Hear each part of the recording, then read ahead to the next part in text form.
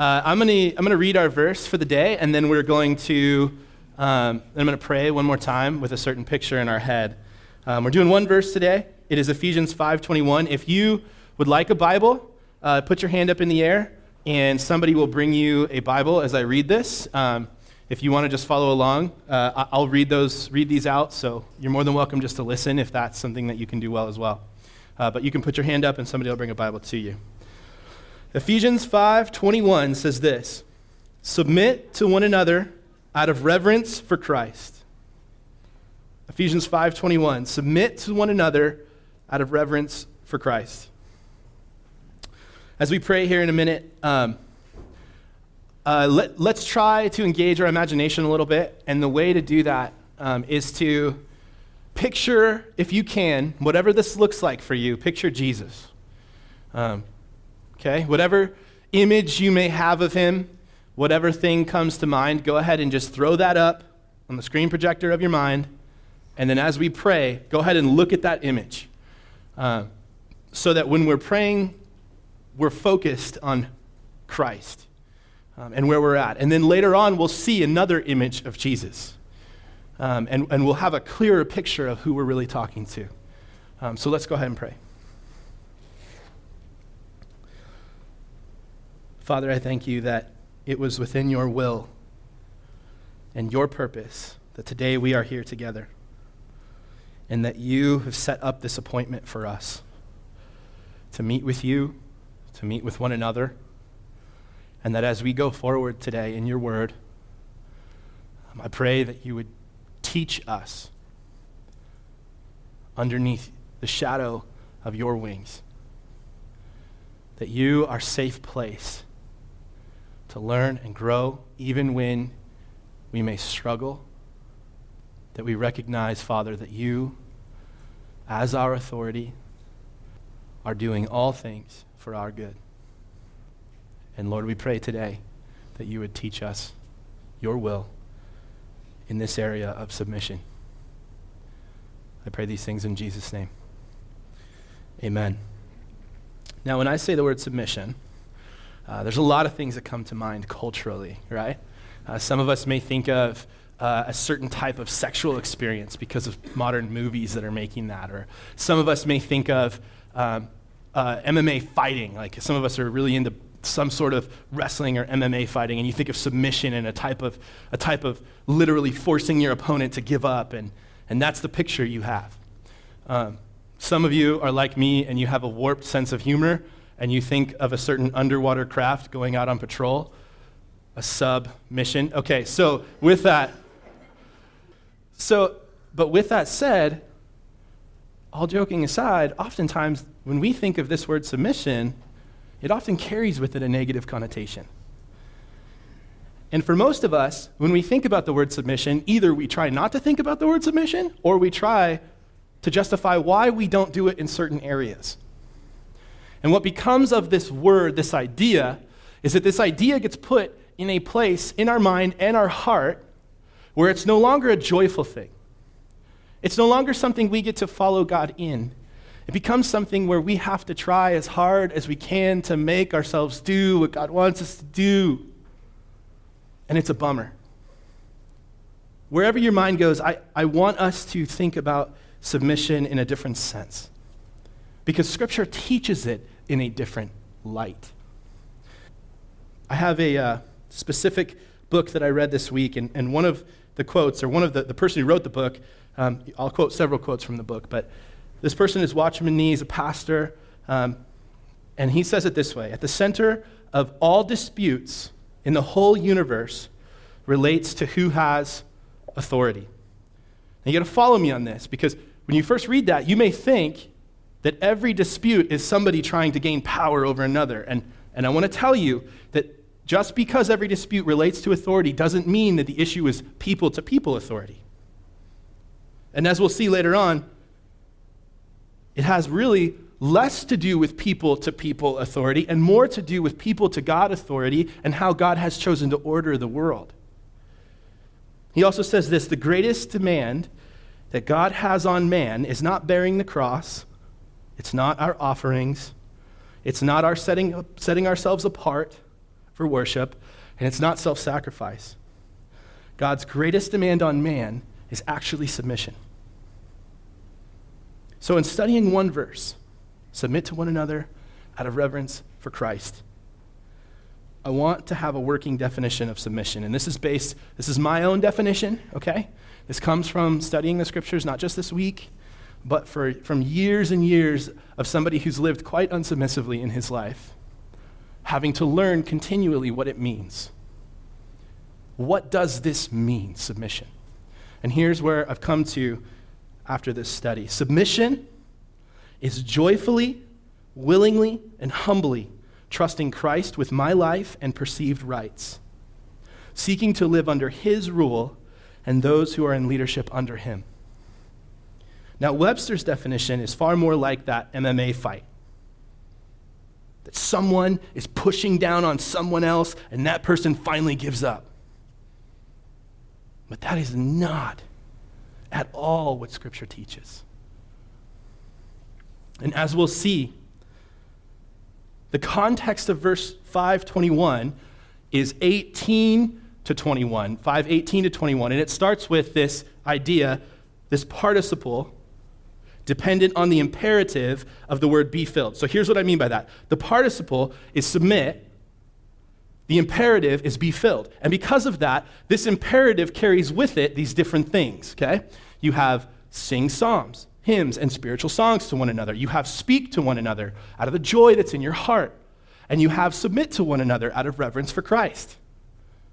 Now, because of that context, the context of submit to one another, it is not sad. It is not unwilling. It is joy. The disposition of submission is joy. Here's what I mean. Spirit-filled followers in 18 to 21 look like 18 to 21. And the end of it, the hinge that separates the sections of 18 to 21 and the rest of the book, 5:22 to 6:9, all of that is hinged on this: submit to one another out of reverence for Christ. So the back end context of 5:21 is this. You have all of these very specific relational things that the Lord is giving to us. He says, it's wives, submit to husbands. It's children, submit to their parents. Slaves to masters. But the interesting thing is in 5:22, most of our Bibles will say, wives, submit to your husbands. It will add the word submit. Now, before this gets all out of whack, okay, I don't want you to stop listening after I say this next phrase. I want you to continue listening because it could get really confusing. 5:22 has no verb in the Greek. All it says is wives to your own husbands. Now, what this means in the syntax of this paragraph, what this means is that 5:21 becomes the verb for the rest of this section. 5:21, when it says submit to one another out of reverence for Christ, the verb in 5:22 is actually in 5:21. So here's what this looks like, okay? If Paul were to say it in a specific way that maybe we would understand better, he would say it this way. Submit to one another out of reverence for Christ, and here is how. Wives to husbands. Children to parents. Slaves to masters. Now, why is that important? Because most of us, when we read 5:21 and we hear submit to one another out of reverence for Christ, we think of reciprocal subordination, right? We think of an everyone, all of us, in authority over all of us. But based on that syntax that I just told us, submit to one another is simply a general phrase that Paul is using, and he then qualifies it with these very specific relationships. Okay? Now, understand, we are to see one another as more important than ourselves, right? We are continually trying to do that. But this is not what Paul is describing as submission. This is humility and love. We are commanded to carry ourselves with one another in humility and love, to look out for the interests of others, not just our own. But that is not what this is teaching. What this is teaching is that God has ordered the world. God has given what is his to some for the sake of the benefit of all. And because he has done that, we then get to look at the word submit again and think of it more joyfully, willingly, humbly, acknowledging that God is the one who possesses this authority and he gives it to some. Now I'm going to clarify that sentence I just gave you a second ago, that submitting to one another does not mean this reciprocal everyone to everyone idea. Okay? Here's one pastor's take. There is no contradiction between mutual submission and a relationship of leadership and response.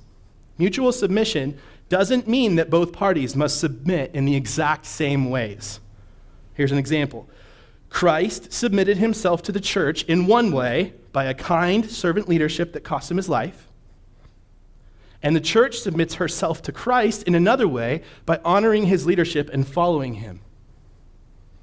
Now, I'm going to refer to certain relationship specifics, okay? I've already kind of referred to them, wives to husbands, children to parents, that kind of stuff, but I'm not here to talk about those specifics, okay? What I want us to do is to focus in on what submission really is and who really has authority and how we can change our attitude towards that.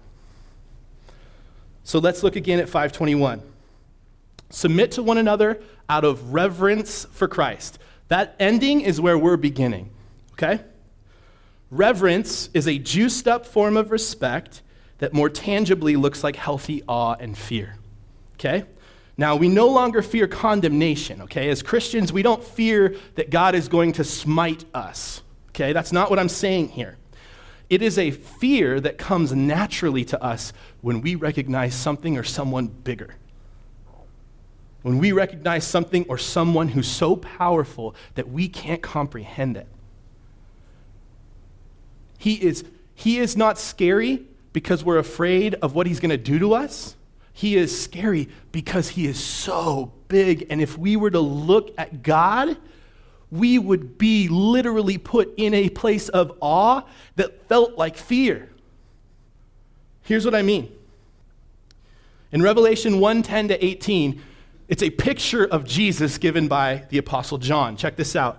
It says, I was in the Spirit on the Lord's day, and I heard behind me a loud voice like a trumpet saying, write down what you see in a book and send it to the 7 churches, to Ephesus, to Smyrna, Pergamum, Thyatira, Sardis, Philadelphia, and Laodicea. Then I turned to see the voice that was speaking to me. Again, this is the Apostle John talking. And on turning, I saw 7 golden lampstands. In the midst of the lampstands, one like a son of man. Now listen to this picture. Clothed with a long robe, with a golden sash around his chest, the hairs of his head were white like wool, like snow. His eyes were like a flame of fire, and his feet were like burnished bronze, refined in a furnace. And his voice was like the roar of many waters. In his right hand he held 7 stars, and from his mouth came a sharp 2-edged sword, and his face was like the sun shining in full strength. Sorry, I can hear a hum behind me. When I saw him, I fell at his feet as though dead. But he laid his right hand on me, saying, fear not, I am the first and the last, the living one, and I died, and behold, I am alive forevermore, and I have the keys of death and Hades. Now, when I had us picture Jesus a moment ago when we prayed, someone may have pictured this, all right? But most often, who we picture is the man on the cross. And I want you to understand something about Jesus. Jesus, in his humble form, is not Jesus in his full form. You got to understand something. This picture of Jesus, I want you to read this last phrase with me that he says. He says, From his mouth came a sharp two-edged sword, and his face was like the sun shining in full strength. Now, when we hear that, you know what it's like to look at the sun on a summer day and to turn and look, right? Now picture if you were 5 feet from the sun. I feel like John's response is appropriate. When I saw him, I fell at his feet as though dead. Now, was John afraid of God hurting him? No, but what he was afraid of was, oh my goodness, who am I really dealing with here? Who is this dude? Last one, Colossians 1, 15 to 20. He is the image, this is talking about Jesus again, the image of the invisible God. He is the epitome of impossible, okay? The image of the invisible God, the firstborn of all creation, and for by him all things were created in heaven and on earth, visible and invisible, whether thrones or dominions or rulers or authorities. All things were created through him and for him. And he is before all things. You noticing a trend here, the phrase all things, right? It is not an exaggeration. God is the only one that is all, forever, eternal, like this. He is before all things, and in him all things hold together. He is the head of the body of the church. He is the beginning, the firstborn from the dead, that in everything he might be preeminent. For in him all the fullness of God was pleased to dwell, and through him to reconcile to himself all things, whether on earth or in heaven, making peace by the blood of his cross. Submission as a word, as a concept, starts with falling under the authority of that God. When you think about that word, I want you to think about what I just said about Jesus. Because he possesses all authority. Listen to some of these words that talk about his authority. Many are the plans in the mind of a man. This is Proverbs 19:21. But it is the purpose of the Lord that will stand. Let this wash over you today as you think about your life. The Lord has made everything for its purpose, even the wicked for the day of trouble. For kingship belongs to the Lord, and he rules over the nations.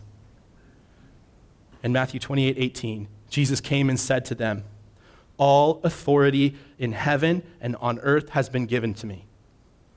And Jesus has chosen to give a portion of his authority to some to create order in our world.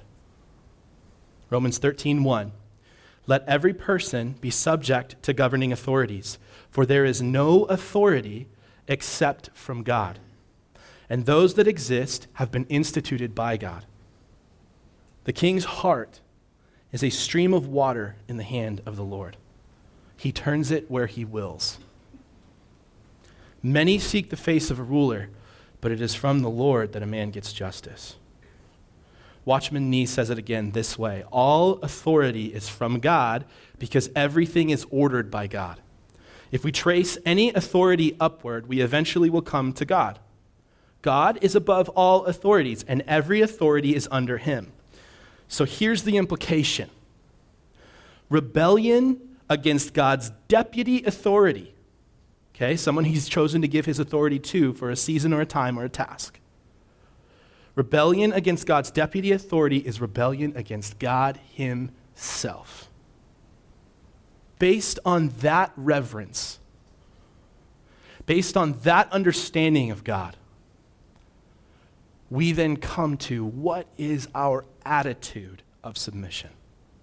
What is the attitude, the disposition that we are to carry when it comes to falling underneath the authority of God and ultimately the authority God establishes? If we choose to rebel in some form, if we choose to rebel, that is coming from a place of pride. That is coming from a sense of independence of living the way that God has intended for us to live. We are choosing not to live life on God's terms. We are choosing to live life on our own. And when I first say this, many people think to themselves, okay, I do that every day. True story, right? In some form, we rebel every day against the authority of God. Some form, right? When we sin, it is rebelling against the authority of God in some form. But I want us to understand something. Specifically this, pride is a scary reality for us.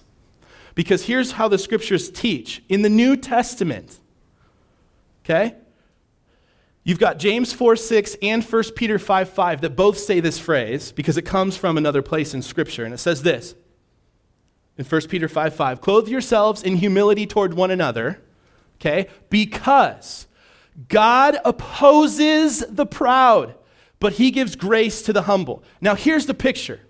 If we choose not to walk in some form of dispositionally correct authority to God, we are choosing to put ourselves in opposition to the God whose face is brighter than the sun in its full form. That is a huge thing that we are doing. Now, if you're like me and I have a list of 35 manifestations of pride. They're not just mine, but I could definitely fall underneath all of them. If you want them, I can send them to you. It's DannyP@revolution22.org. I'll send them to you. I'm not going to go into all of them today because honestly, we'll just all walk out of here feeling like we're junk. But the point of that is not that. The point is this. Our pride is serious. This is not a joke. This is not I get to choose everything I want in the Lord. That is not how the kingdom of God works. The kingdom of God is that God who is good offers good to those of us who were not good. And we get to choose his good or no good. And we don't like it. But we can. Jesus is an example to us of submission. It's funny because a second ago I talked about how Jesus is like the one we submit to, right? And Jesus also came down to earth and gave us the example of how to submit. Man, brilliant. Love this dude. All right, Matthew 26, okay? Matthew 26, this is Jesus before he goes to the cross, right? And if you didn't know that, welcome to church. Jesus died on a cross, right? And he rose again for you. Well done. Your life can be changed today. Let's do this thing, okay? If you're not new to church and you've heard that before, let's move on. Garden of Gethsemane, right before the cross, okay? Jesus says this to the Father, all right? Now, I say this, says this. I'm going to give you something really fast. He is literally in a form of pain that most of us in this room have not experienced emotionally. And he says this to the Father. He says, my Father, if it is possible, let this cup pass from me. Nevertheless, do you hear that? I went into that really fast. Why? Because the scripture goes into that really fast. My Father, if it is possible, let this cup pass from me. Now I want you to pause right there. He is appealing to his authority on earth. He is saying to God, please, like I understand that this is what I came for.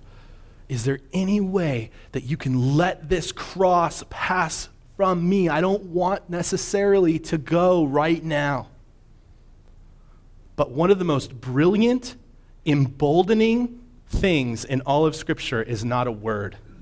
It's a pause.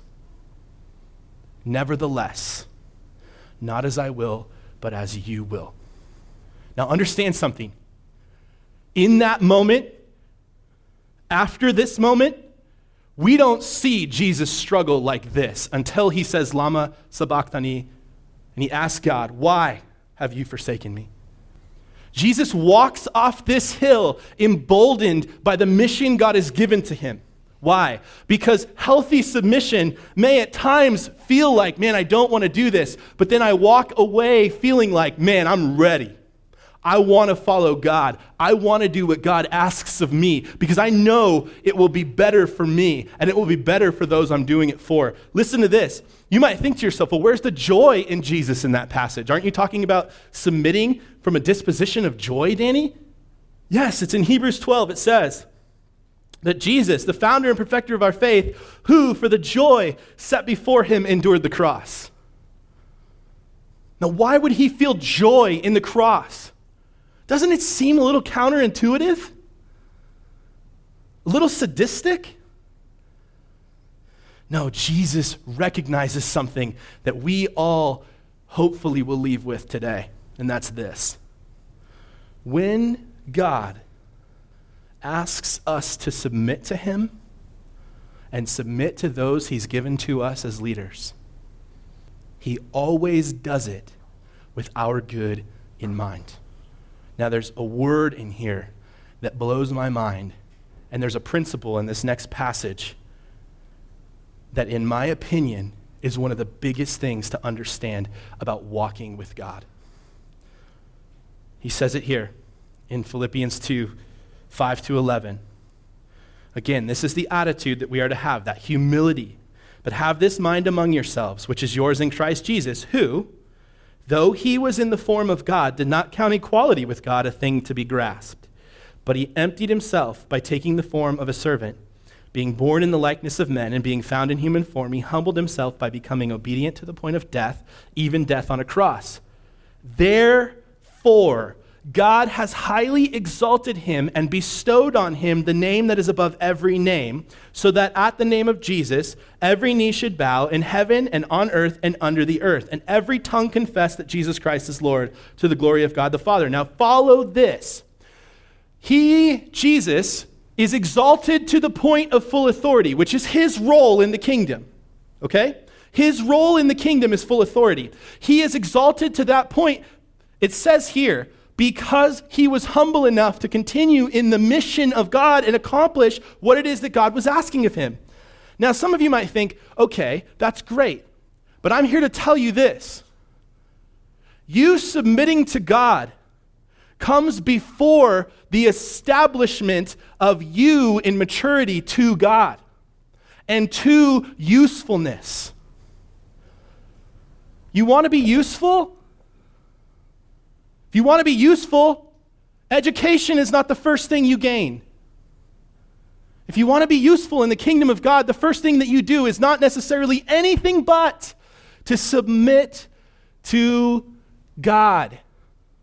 Humility. Listen to this.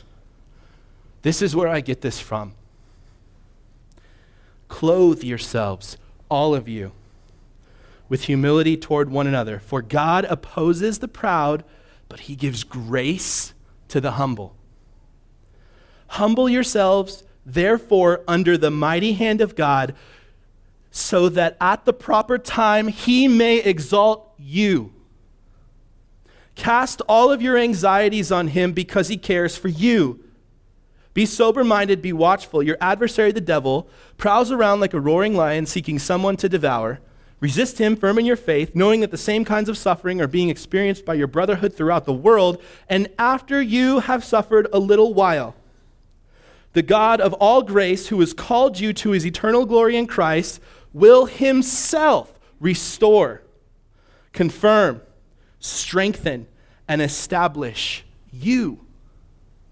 See, the very thing that causes us not to submit to authority is the very thing that God literally says he will do if we can fall underneath him. You want your life to be useful and purposeful? Stop fighting against everything and start working with God. Begin the process of seeing yourself as somebody who is humble under authority and recognizing that God himself is waiting to give you something that you may have never felt before. A strengthening, an establishing, a confirmation of who you are. Jesus is exalted because he fulfills the mission of God. And he is put in the role of full authority in the kingdom of God. Our exaltation will be that we are co-heirs with Christ. In the coming kingdom, we will rule with him, under him. But if we choose not to submit to him, we will never get an opportunity to rule anything. This is the beauty of God. This is the beauty of submission. anytime the Lord asks us to submit to an authority, including his own, it's always followed by blessing. It's always followed by blessing. Listen to this. I'll give you a few examples. A child is told to honor their parents. Why? That it may go well with them. In Romans 13:4, we are told that God gives us governments and rulers for our good.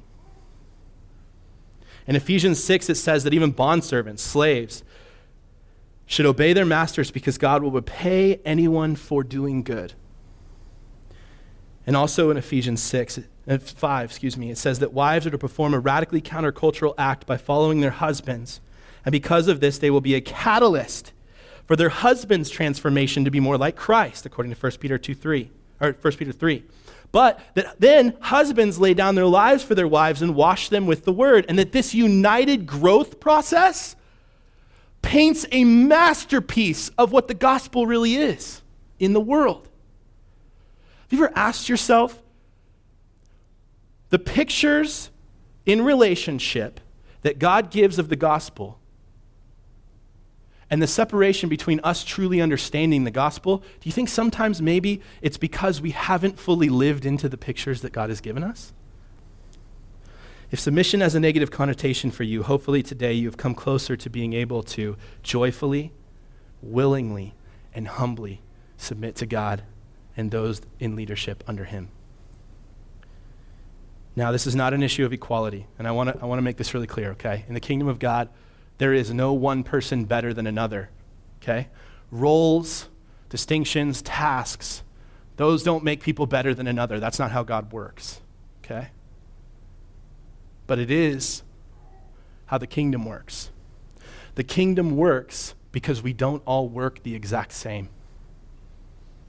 Again, that's not a value issue. Everyone is valuable. Everyone equally valuable, okay? I was dead. You were dead. The greatest pastors that have ever lived, they were dead in their transgressions and sins, and God made them alive. There was no value outside of what God has given to us. There's nothing that we can claim that makes us better than one another. That's not at all what I'm saying here. And authority as a responsibility is not necessarily a recognition of somebody being better than another. In fact, it's not. Now, I say this, and some of you look at me like, all right, Danny, are you trying to establish some weird communist utopian, enclave? Like, what are you talking about here? Look, I'm not naive enough to think that this works out perfectly throughout the centuries. I understand it doesn't. I understand that God's order is sometimes usurped by the ones he's given to establish order. That if the people in authority don't choose to submit to God's authority, then they will abuse that authority. And I understand that all of us have been on the wrong end of this. And I want to tell you this, okay? If you are somebody who's been abused by an authority figure, or you are currently being abused by someone who's an authority figure in your life, you can appeal to another authority figure in this, okay? Look, if you're in a relationship that, say it's a spouse, right? If your spouse is abusing you physically or emotionally, call the cops, okay? Don't be somebody who thinks that what this means is that you don't seek to continue to get out from underneath poor leadership. And I'm not saying that you get out from underneath by just simply usurping God's authority, because that's not it. Okay? And some people, I want you to understand that the reason why you go to the police in this situation is because they are in authority. That they're in for our good to punish the wrongdoer.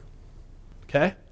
If whatever it may be, professor, parent, whoever it is, if somebody in your life is an authority in your life and they are abusing you, by all means, go to the police.